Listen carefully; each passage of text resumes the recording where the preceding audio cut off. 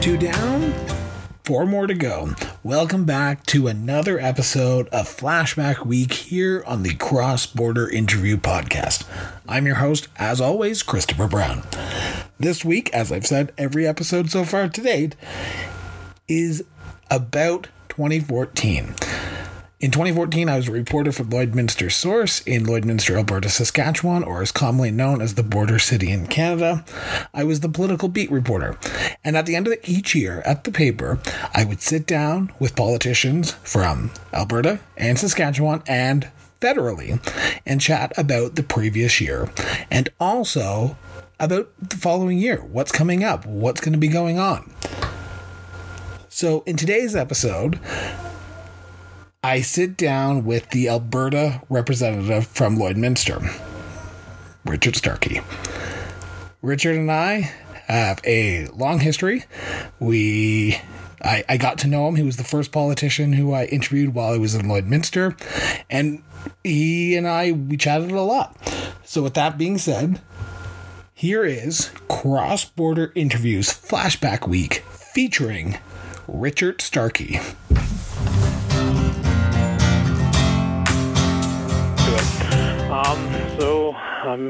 Mr. Starkey, how did the year go for Alberta in 2014 from your perspective? Well, in the broad picture, I think 2014 was an extremely good year for Alberta. We remain at the top or very near the top on every major economic indicator that's out there, whether that be job growth or average income or lowest or close to the lowest unemployment, and our economy continues to grow and perform extremely well, and our population continues to grow. I mean, we're adding close to 100,000 people per year, and they come here because of a lot of reasons. I mean, mostly the quality of life, but also the economic opportunity that we afford folks, and that's very exciting. Now, looking at your riding, is there anything that happened this year in the riding of Vermilion Lloydminster that stood out to you from a governmental standpoint?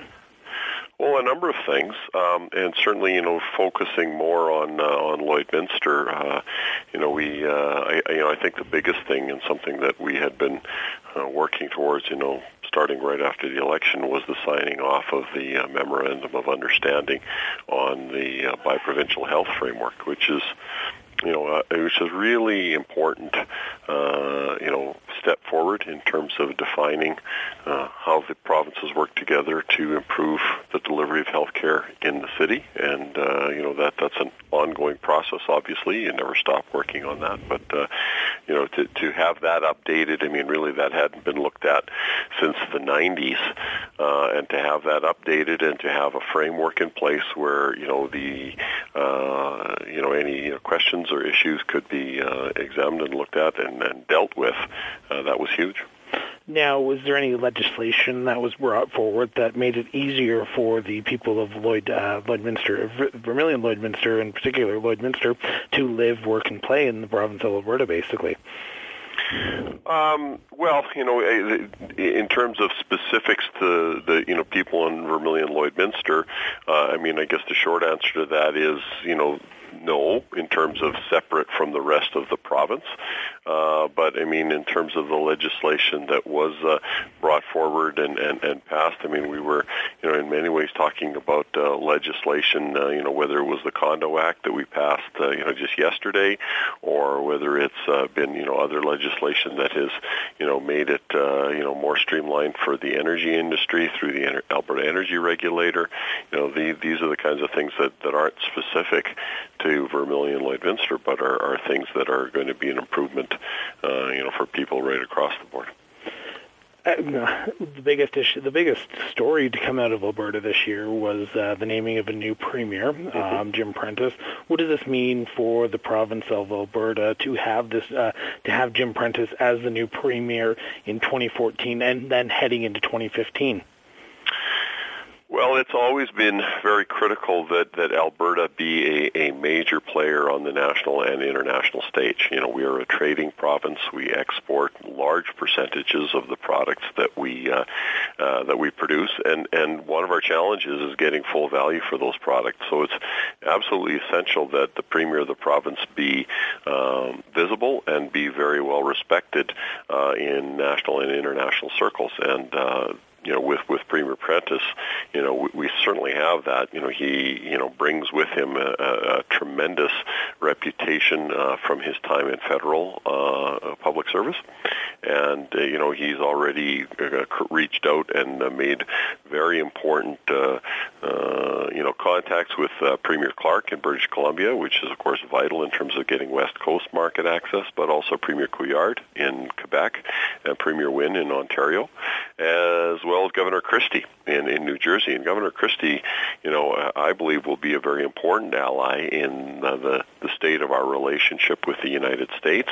You know, obviously the most dominant issue we have with the U.S. is the ongoing wait for the decision on Keystone XL pipeline. But you know, other issues, you know, for example, the whole question of mandatory country of origin labeling for our agricultural producers, you know, for our beef and our pork producers, it's costing, you know, those exports, you know, millions and millions of dollars, and Minister Olson's been working very hard, and that effort has been reinforced through the efforts of Premier Prentice.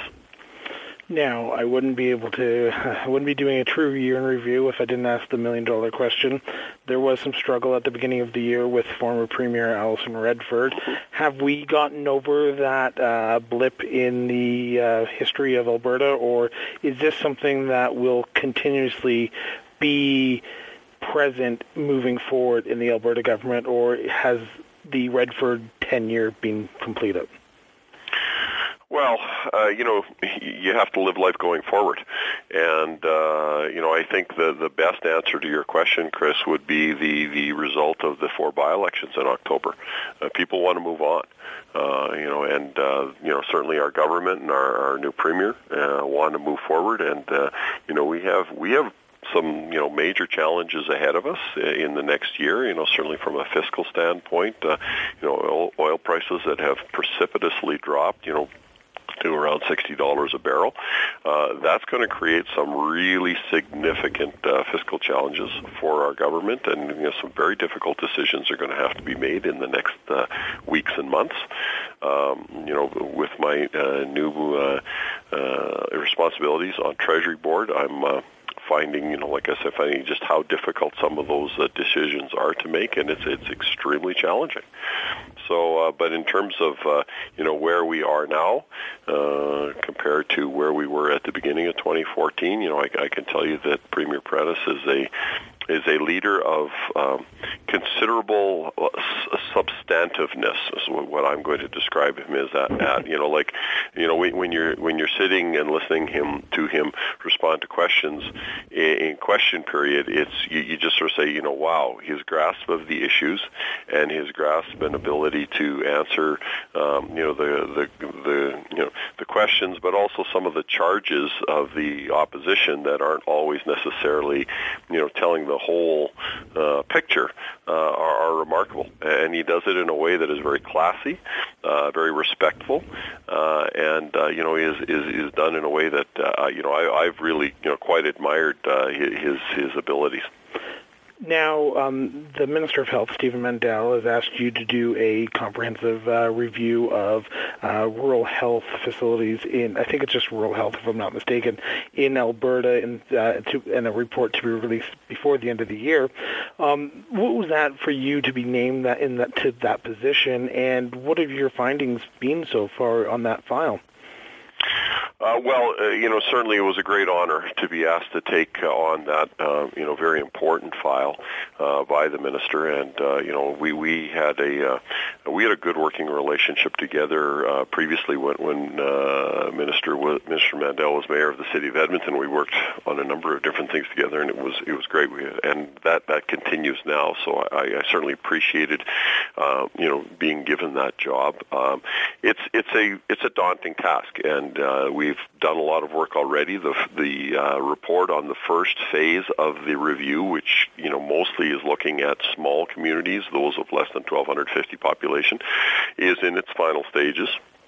We've been through a couple of drafts on it already, and we're now sort of putting the finishing touches on it, and I anticipate putting it on the minister's desk sometime in the next 8 days or so, I guess, is what we have left. And and then we're going to, in the new year, we're going to move forward in terms of moving along to the larger communities, communities of greater than 1,250.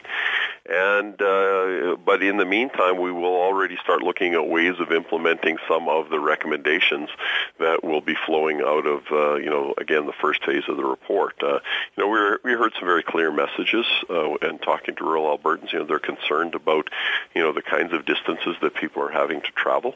They're concerned about underutilization of some of the facilities that they have in their communities, and how that could be used more to their potential. And they really see, people in rural Alberta that we talk to see a great deal of potential for these underutilized facilities to take some of the strain off the urban hospitals that we hear about how difficult it is, the kinds of capacity issues that they're having in the urban hospitals. Well, the truth of the matter is our rural hospitals, in many cases have underutilized capacity, and they're quite happy to help out with that. It's sort of a semi-perfect segue. Moving forward into 2015, what do you think 2015 holds for the province of Alberta? Well, the overriding thing, of course, is the challenge that we have with the fluctuation in energy prices, and we are very much an energy-based economy and have been for a long, long time. But certainly Premier Prentice recognizes just how hard these fluctuations are on the ability, our ability to do good planning and good, stable service provision, and that's been a story in Alberta for decades, and I know that we're having some very hard discussions as to what are some of the things that we can do to get rid of some of that volatility. It's difficult when you've got close to 25% of your budget coming from one source, and that's from energy royalties. But that's the reality we have to deal with right now, and so that will be certainly important in Alberta. But again, I've been quite impressed by the Premier's ability to deal with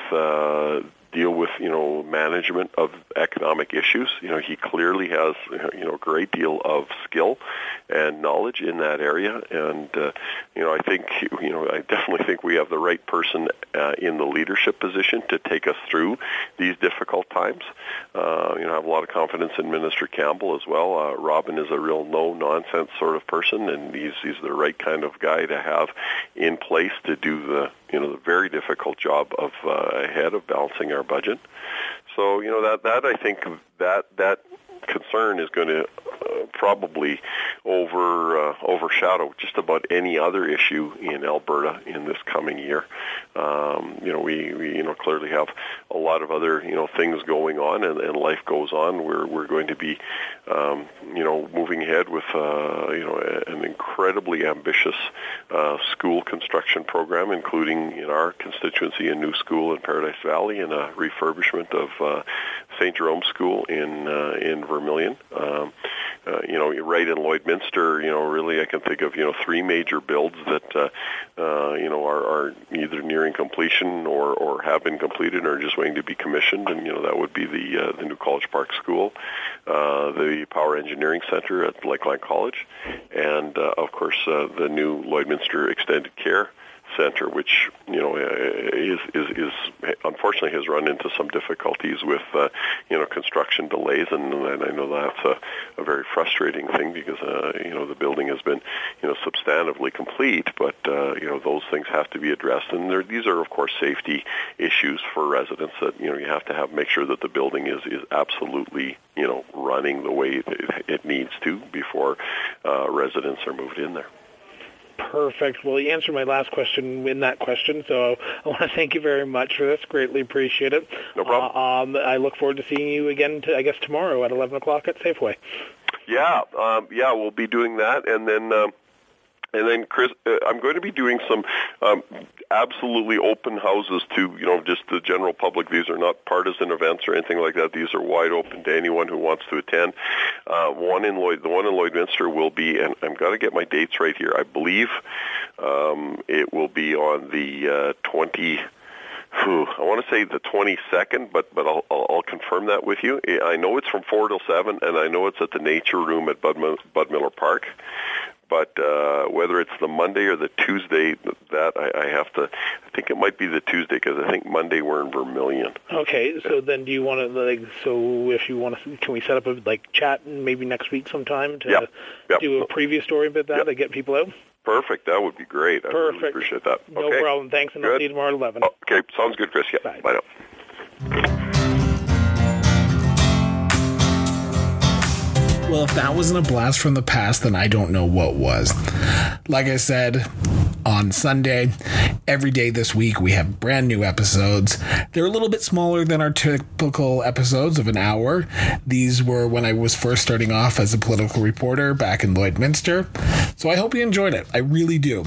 If you haven't already, give us a like on Facebook, follow us on Instagram, follow us on Twitter, Cross Border Interview Podcast on all three, and also hit a subscribe on Apple Podcasts, Google Play, Spotify, Stitcher, wherever you find your podcast, we are there. With that being said, I hope you enjoy the rest of your day.